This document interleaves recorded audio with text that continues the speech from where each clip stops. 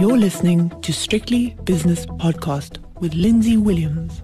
I haven't spoken to Joanne Baynham from Sterling Private Wealth for quite a while now, and during that quite a while, quite a lot has gone on. And Joanne, it's been, when you and I used to speak on radio, we would go through a few days of turmoil and get in a froth about it. But there were 8 weeks in a row where the Dow Jones, the S&P and the Nasdaq fell, and suddenly we bounced back right at the end of last week. I think there was a 3-day period when the market was really, really strong, obviously correcting itself from an oversold position. And I know at the moment in your current position you're not a short-term trader, but goodness me, you watch the news all the time. It has been quite extraordinary, hasn't it?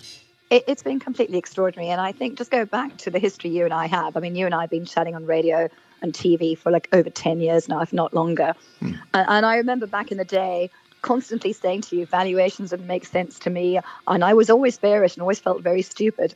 But what I didn't realize at the time was when there's so much liquidity around, valuations are almost irrelevant. And for the last couple of years, that's been true. So, you've had SPACs, you've had cryptos, you've had meme stocks, you name it. Whatever rubbish was on display got sold, went up. And that's the kind of market we've had. Yes. But there's been a complete sea change in 2022, and largely on the back of the fact that the Fed has finally come to the party by saying, look, I'm actually worried that inflation isn't transitory. We're going to have to start raising rates. And as it is, today we start quantitative tightening, which means the Fed actually takes money out of the market. Of course, yes, it's June the 1st, isn't it? This is June. This is day one of money coming out the system, officially. Yeah. And if you think about it, for 10, 11 years, if not longer, we've had just money being pumped into the system day in and day out. It's now starting to come out. Now, if you do a very simple graph, and a lot of people will disagree with me on this, but I think it works. Do a simple graph of liquidity, of central bank liquidity in the S&P, and they look like one and the same line. Now, some people say it's not true, but when I look at it very simplistically, it surely looks very correlated to me. And that's what we've seen this year. As liquidity is leaving the market through higher interest rates or the fear of higher interest rates and now actually quantitative tightening, you have a lot of money leaving the market. That's not good for stock markets. So whilst I have been bearish for a very long time, I think the last time we spoke, I said to you, I'm still very worried about markets. Yes. I finally come right.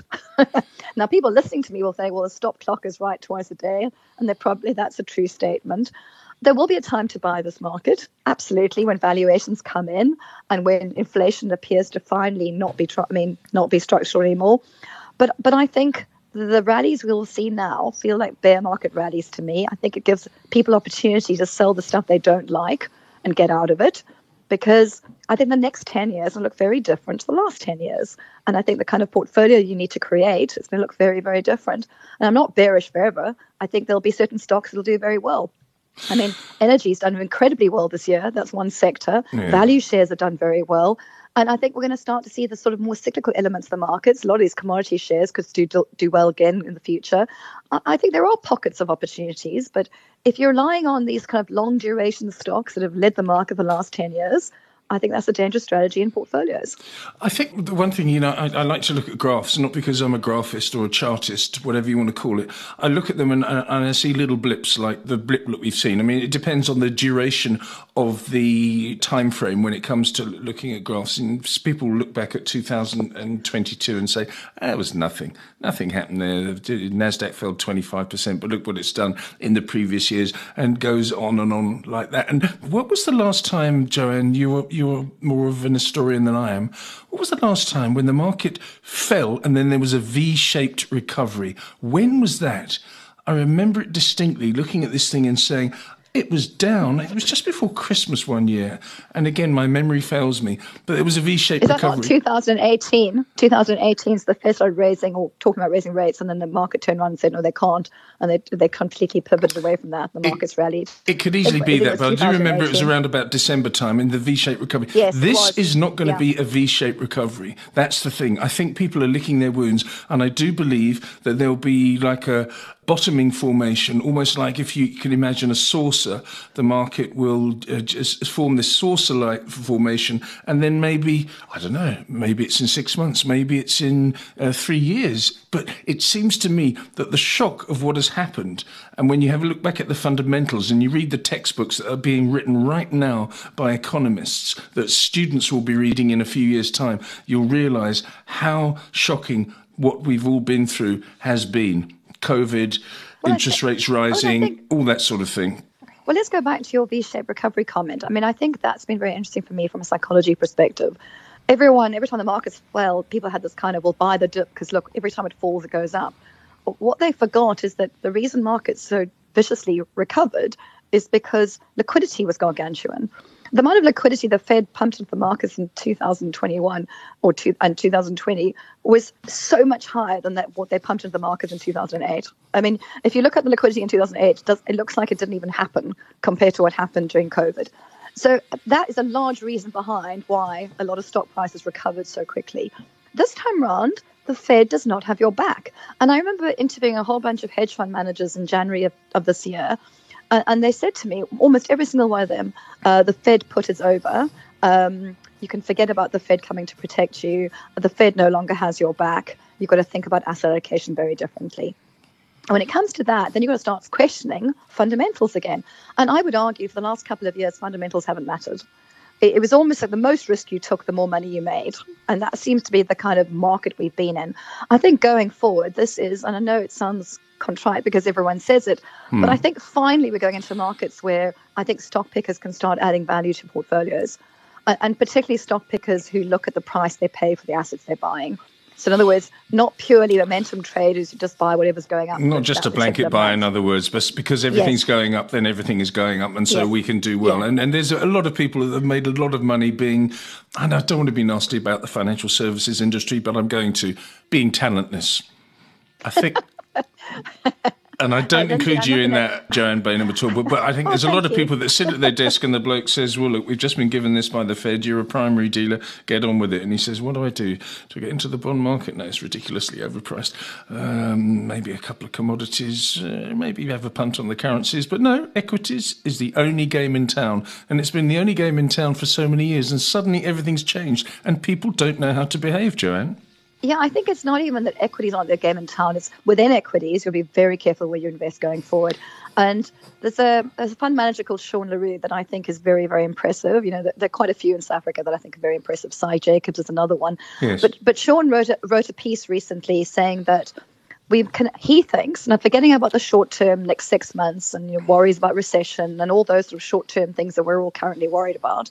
He said if you look at it like the previous 10 years and the next 10 years, do you remember Larry Summers talked about the new normal, and he talked about secular stagnation? Yes. And what Sean LaRue argues, and I would advise anyone to go and find the article Sean's written because he'll say it much better than I'm going to say it, that he thinks we're moving from actually secular stagnation to secular growth. And the reason he argues that, and it's predominantly led by the fact that he thinks governments will start doing more fiscal spending than they've done before. So that was also what was different in 2021. You saw fiscal spending by governments, 2020, 2021. He says he thinks that's going to continue for the next couple of years, which will lead us to higher nominal growth rates than we've become used to. Not necessarily higher real growth rates, because remember, inflation might stick around higher levels than we've seen in the past, but higher nominal growth rates. In a world where actually growth is stronger than we've seen, so we move away from secular stagnation. And also remember, individuals' balance sheets are very healthy this time around relative to where they were in 2008. He's saying that in that environment, be very careful of buying growth shares, because what people did, they bought growth shares because interest rates were virtually zero and because growth was almost non-existent. Remember, secular stagnation. If we move into a world of higher growth rates than we're used to, higher spending, and particularly on things like ESG. I mean, Lindsay, you sit in the Netherlands. You know how obsessed everyone is about clean energy transition at the moment. And you know how much money governments are pouring into ESG. There's going to be huge growth on that side of things. So he actually argues growth will be stronger and you'll be wanting to buy the more cyclical elements of the market. That could actually mean commodity shares do quite well in the future as well. So it's actually very interesting because the ESG story is becoming quite controversial now. It's like a clarion call, and people are getting really annoyed about it. It's almost like there's these not radical elements, but people that simply won't invest in a company that hasn't got the correct ESG credentials, and quite right too. But talking about me being in the Netherlands, I've signed up for a green energy package, and it's slightly cheaper than a normal package. And all the energy that I get in my small apartment is from wind. I mean, there's wind everywhere here. You go outside, there's wind. and you walk around Really? the corner. Yeah, it's very, very windy. Never mind the wind that I'm spewing out Like now, Cape Town. but there's loads and loads of of wind, and that's what I get. And so the Netherlands has got there's a government gas trading company that gets all the gas for the country, because obviously it still needs gas, and the Russians have cut them off, and the Netherlands said, okay, well, fine, well, we've got backup, don't worry too much about it, we'll get some gas from somewhere else. It's very very important what you're saying, because there are certain countries that are ahead of the curve, and the horrible phrase, certain companies that are ahead of other companies, and certain countries that are ahead of other countries will do well, and others will fall behind. I mean, talking about this now, and this annoyed me today. It didn't annoy me, actually. I liked the wrong word to use. I admired her candour. Janet Yellen said she was wrong. Did you see the interview that she conducted last night? She said I was wrong about inflation. Jerome Powell has never said I'm wrong, but Janet Yellen said I thought it would pass. In other words, she's talking about inflation. And this is a woman that gets paid a substantial amount of money, that has been in the market or as an economist for decades, and said it was wrong. And you mentioned Larry Summers earlier on, and he was also interviewed, and he said, well, if you look back at what I said when Janet Yellen said it wasn't going to be a problem, I said, yes, it is a problem. So who do you believe these days? I don't know. Maybe I'm being a curmudgeon. Curmudgeon, that's a great word. Look, kudos to her for admitting her mistake. Yes, exactly. And maybe that's a female trait, because women are better at admitting that. Well, yeah. I haven't met any. I've never met any of those females, but anyway. No, I'm just joking on that one. I mean, look, the reality is, I think they were given a lot of information. They were so used to how it used to be. They had massive quantitative easing during 2008, and it didn't lead to any inflation. So historically, massive monetary printing led to inflation. Didn't in 2008. They looked at their records and said, well, why would it happen again? So I'm sure it'll go away after the COVID spikes were out the way. I think what they've forgotten and what they didn't realize at the time was the change in the globalization rules. So we're now seeing the term at the moment that everyone's throwing around is deglobalization. And it's also Janet Yellen herself who said, we're going to start seeing friend shoring. I don't know if you've heard that expression. No, I'm glad I haven't, but you're going to tell me, aren't you? Well, no, if you think about what's happened with Russia, Ukraine, and the dependence of Europe on gas from Russia, companies in America now, or companies around the world, are going to start saying, we don't mind outsourcing our manufacturing, but it has to be to countries that we have good relationships with. And that has massive implications for what's happening in China, because people are still worried about that China might attack Taiwan. We didn't think Russia would attack Ukraine. They did. Maybe the Chinese do something incredibly stupid. And do you want to have all your manufacturing sitting in China if basically China gets shut off from the world? So I think that the whole concept of comparative advantage, where companies are supposed to invest in where it's cheaper to do so, are going to start saying, well, we can't afford that anymore because we can't take the chance that the country we're dealing with is no longer on a list we're allowed to deal with. And I think that is ultimately very, very inflationary, because we know the labor is, well, it used to be a lot cheaper in China for labor than it is in the States. It's cheaper. It's probably cheaper in Europe than it is cheaper in China than it is in Europe for labor. And so the cost of widgets all go up everywhere. On top of that, if you look at the inflation story, I think what Janet Yellen and a lot of her contemporaries didn't realize is the move towards ESG, which we know is good for the planet in the long run, had kind of had a COVID feel about it. And what I mean by that, we went from net zero COVID, then net zero carbon, like overnight. You can't. No. You have to transition economies from one extreme to the other. But by doing that, you suddenly had all these oil companies not putting any money into capex. And that obviously has implications for how much oil they're going to produce. And suddenly, a lot of the dirty stuff became very expensive because of what we were doing with ESG. That's also going to be a lot stickier than people are predicting. I see today that, oil went up yesterday because the Europeans said that they won't buy from Russia going by the end of 2022. And then apparently they turned around and said, oh, well, maybe we'll take Russia out of OPEC or out of our decision-making process. Yeah, that was an interesting one. The Wall Street Journal reported that two high-ranking officials from Saudi Arabia and Russia met in Riyadh, I think it was. It could be Jeddah, I don't know, but somewhere in Saudi Arabia.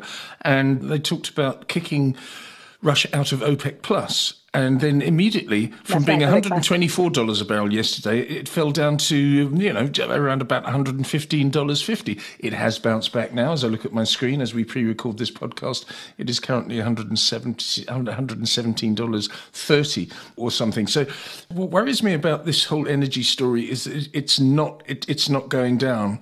It's not one of those, oh my goodness, there's been an oil tanker blown up in the Gulf, and therefore oil prices are going to spike, and they would do because of people scrambling for short-term cover in the futures market. This time, it just keeps on going, Joanne.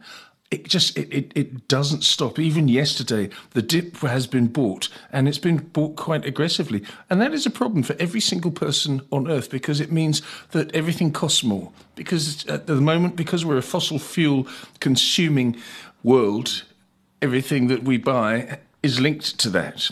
In 2 generations' time, when you might not be dead, but I will be. But when you've got great grandchildren, it's an inevitability. Your great grandchildren will enjoy a cleaner world. At the moment, you and I can't do that. Energy is a problem. I think that's the point, isn't it? Yeah. So I think it is a problem for the next couple of years. I mean, I think ultimately clean energy and transitioning to renewable energy, it solves a lot of those problems. But the reality is we're not there yet, and it'll take time. So that's the other reason I think these sort of inflation numbers are not transitory and not going back. Look, I do think we're going to start seeing a peaking in inflation numbers. Because ultimately inflation is a rate of change argument. So even if oil prices stay at, say, $120, they have to be $120 plus 10% or 20% in a year's time every year, for it to be inflationary every year. So I don't think that's what people are arguing. I think what they are saying is that oil prices stay at these elevated levels and don't go back to sort of 60 in a hurry. But then again, trying to guess the price of oil is very, very difficult, and I'm not even going to try. But what I can tell you from a supply and demand perspective, they're not putting a lot of capex into projects. So, and don't quote me on this, but something like in 2014, oil companies spent about $252 billion on new capex projects. In 2021, they spent $42 billion. And I'm not sure if you're aware, there's a windfall tax now in the UK on energy companies.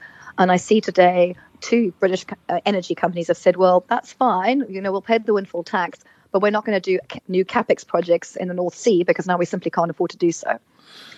So it's very tricky, this whole thing. It's all very tricky. What have your clever friends been saying? Because I know you do some work outside of Sterling Private Wealth, and you speak to lots of clever people on another media platform.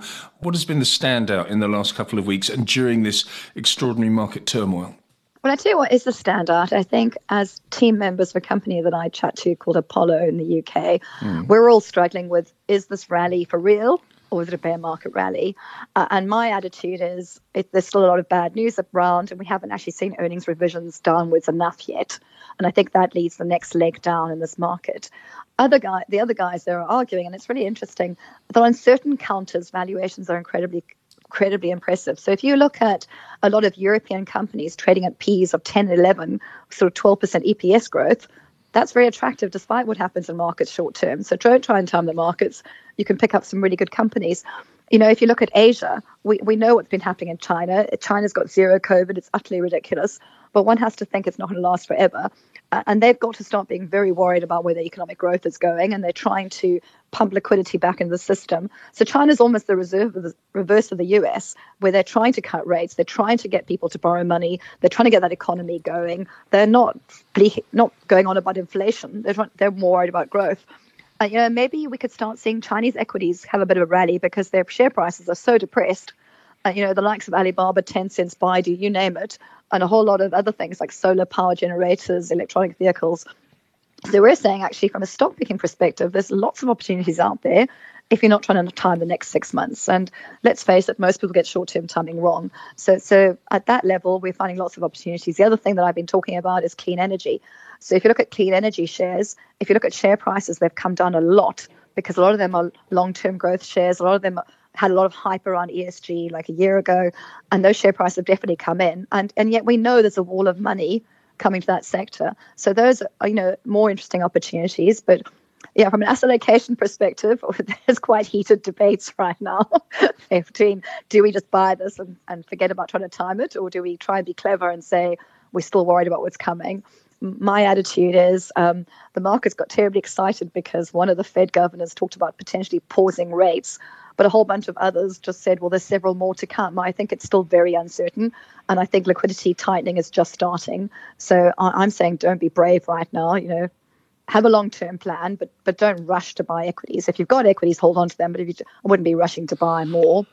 But, again, timing is very, very difficult. Sell in May and go away has worked for once. I mean, it's a silly, tired old phrase, but it has worked. And now it's June the 1st, maybe buy in June and look to the moon, something like that. I've got to come up with something, but something silly like that. But anyway, June is upon us, Joanne.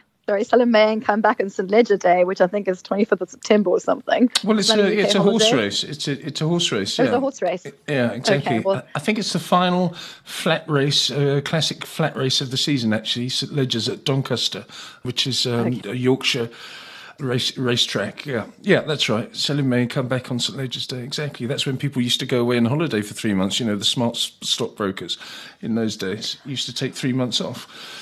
And, gosh. Well, let's put it this way. My advice to anyone with money in the markets at the moment is look at the funds or companies you own. If they are on nosebleed PE multiples, then I'd still be genuinely very worried about them. If they are boring companies with boring earnings, with decent dividend yields and PEs that are low, then I wouldn't try and be too worried about what happens the next 6 months. I would just stick it out because in the long run, you're probably okay. But I do think high valuation stocks are still very, very at risk. And the other thing that, back to the Sean LaRue thing that I was quoting earlier, I find quite interesting. A lot of people have been desperately buying companies with pricing power because, that's been the thing to do because they're worried about inflation. But I'd say be careful of quality companies with high valuations because I think some of those margins could come under massive pressure going forward. Because do you remember Walmart and Target gave results about a month ago or 2 weeks ago, and their share prices had cataclysmic losses. They got walloped. But they said in their commentary, which I thought a lot of people didn't seem to notice, is, we've reduced our margins because we don't want to lose market share. But how long can they hold off on that? And at some point, they have to then increase prices. You could have another wave of earnings disappointments as consumers just say, sorry, we're not buying. So I still think people are, I'd still be pretty nervous about buying companies if you don't think the moat or margin of safety is really impressive. So be careful. And the other thing that's, what's also interesting to me at the moment is I know local fundamentals in South Africa are terrible. I mean, I know the unemployment number improved recently, but there's still excuse me, before you go on, I mean, people saying, the unemployment rate has been cut. It went down from 35.3% to 34.5%. I don't think that's much of an improvement, quite honestly. I don't think there's many people, dancing in the streets because they've suddenly just got a job. There's technicalities there. It is still horrific. Oh, no, I'm almost ignoring it. I mean, the number is so high that even though it improved, it's still a terrible number. So I totally agree with you. I think it's a dreadful number. And I think local fundamentals here, the government still seems to be enacting policies that aren't pro-growth, and there's a whole bunch of people still stealing. I mean, I can't remember the stat I read about municipalities in South Africa, but it's something horrific, like 85% of South African municipalities are bankrupt. The only saving graces for our municipalities in SA is they can't borrow money because they would. I mean, the post office came out with results recently with even bigger losses than they've ever had. And you kind of wonder, how are they losing so much money? Because they don't actually post anything. Nobody goes to the post office anymore. So what on earth are they doing? And you think, that's impressive. I have to say, I sent something from the Netherlands to a friend who just had a baby. And I sent this very cute little hoodie. And it left the Netherlands within 2 days, and then I tracked it, and it got to South Africa, and then disappeared as soon as it got into the post office, into the realm of the post office. And I just thought, it's a lesson learned. Okay, it was 30, 40 euros or something like that, and I'm disappointed, not with losing money, but my friend not getting something from me for his little baby. But it's a bankrupt organisation, both financially and morally. People are just given up on the post office. Okay, but then here's the rub, right? If we go into a world which has higher nominal growth rates, and we have a world which is very ESG friendly, they're going to need a lot of commodities to get them there. Okay, so it's still going to be a huge demand for commodities going forward. China will turn around at some point. They're going to be needing more commodities. That's good for South Africa. And that means the rand could stay stronger than people are currently anticipating, despite terrible local fundamentals, because local fundamentals don't drive the rand. What drives the rand is what the commodity prices are doing. So, you can talk about how depressing SA is, but it doesn't mean the stock market won't do well, doesn't mean commodity shares won't do well, and doesn't mean the rand can't stay long higher. So very interesting dynamics, because our local fundamentals play almost no part in what happens to the JSE. So I think people don't always realize that. Back to what we were recommending. I think low P stocks or value counters. I know sterling has been very bullish value for a long time, and that's doing well at the moment. It will turn. We'll go back to growth again, but we might have some runway here. I've led you astray, Joanne, and it's been quite a long chat, but it's been a fantastic chat, and your insight is very, very interesting. That's Joanne Baynham, who is from Sterling Private Wealth in Cape Town. The views and opinions expressed in these podcasts are those of Lindsay Williams and various contributors and do not reflect the policy, position, or opinion of any other agency, organisation, employer, or company associated with strictlybusinesspodcast.com. Assumptions made on the analyses are not reflective of the position of any other entity other than the speaker or the author. And since we are critically thinking human beings, these views are always subject to change, revision, and rethinking at any time. Please do not hold us to them in perpetuity.